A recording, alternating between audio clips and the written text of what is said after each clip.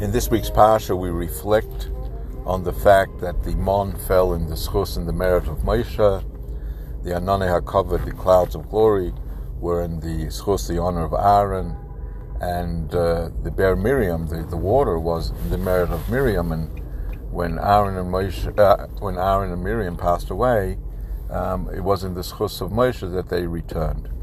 And the Rebbe explains that the reason why each one merited to bring a different gift, so to speak, to Klal Yisrael was very much reflective of who they were.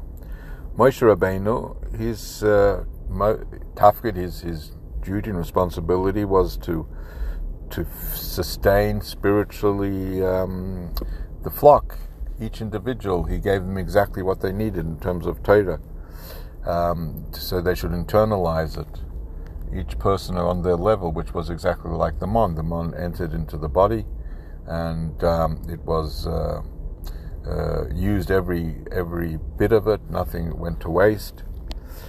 Aaron, on the other hand, he was the Ananei HaKavod, the clouds of glory surrounded all of Klal Yisrael equally, made no distinction.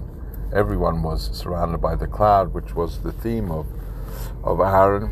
Oivus Habris Makarvan L'Torah. He loved all of existence, every human being, every single yid, and he brought them close to the Torah without reflecting and thinking about their particular status. And Miriam, we know that she was a midwife. She helped deliver the Jewish babies, and they were the ones to Asher Zekeli Van Vehu. They recognized God, and they were the generation to receive the Torah. And that's the whole idea of Mayim, water, which is compared to Torah. The Torah, just like water falls and keeps on falling, so too Miriam, so to speak, brought the Torah to the youngest of the young, to the babies. And the Rebbe then goes on to say, if you want to know what a true leader is, that even though Moshe primarily was the teacher of Klal Yisrael, but when he saw that Klal Yisrael now lacked the cloud of glory and lacked water, he stepped up to the plate, so to speak, and he ensured that they would have that as well.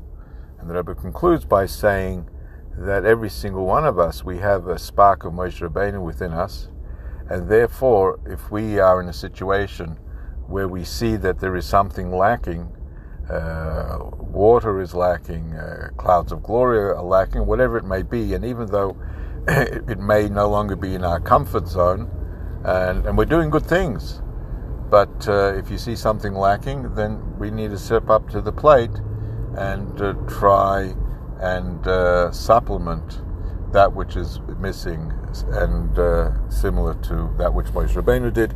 Have a wonderful day.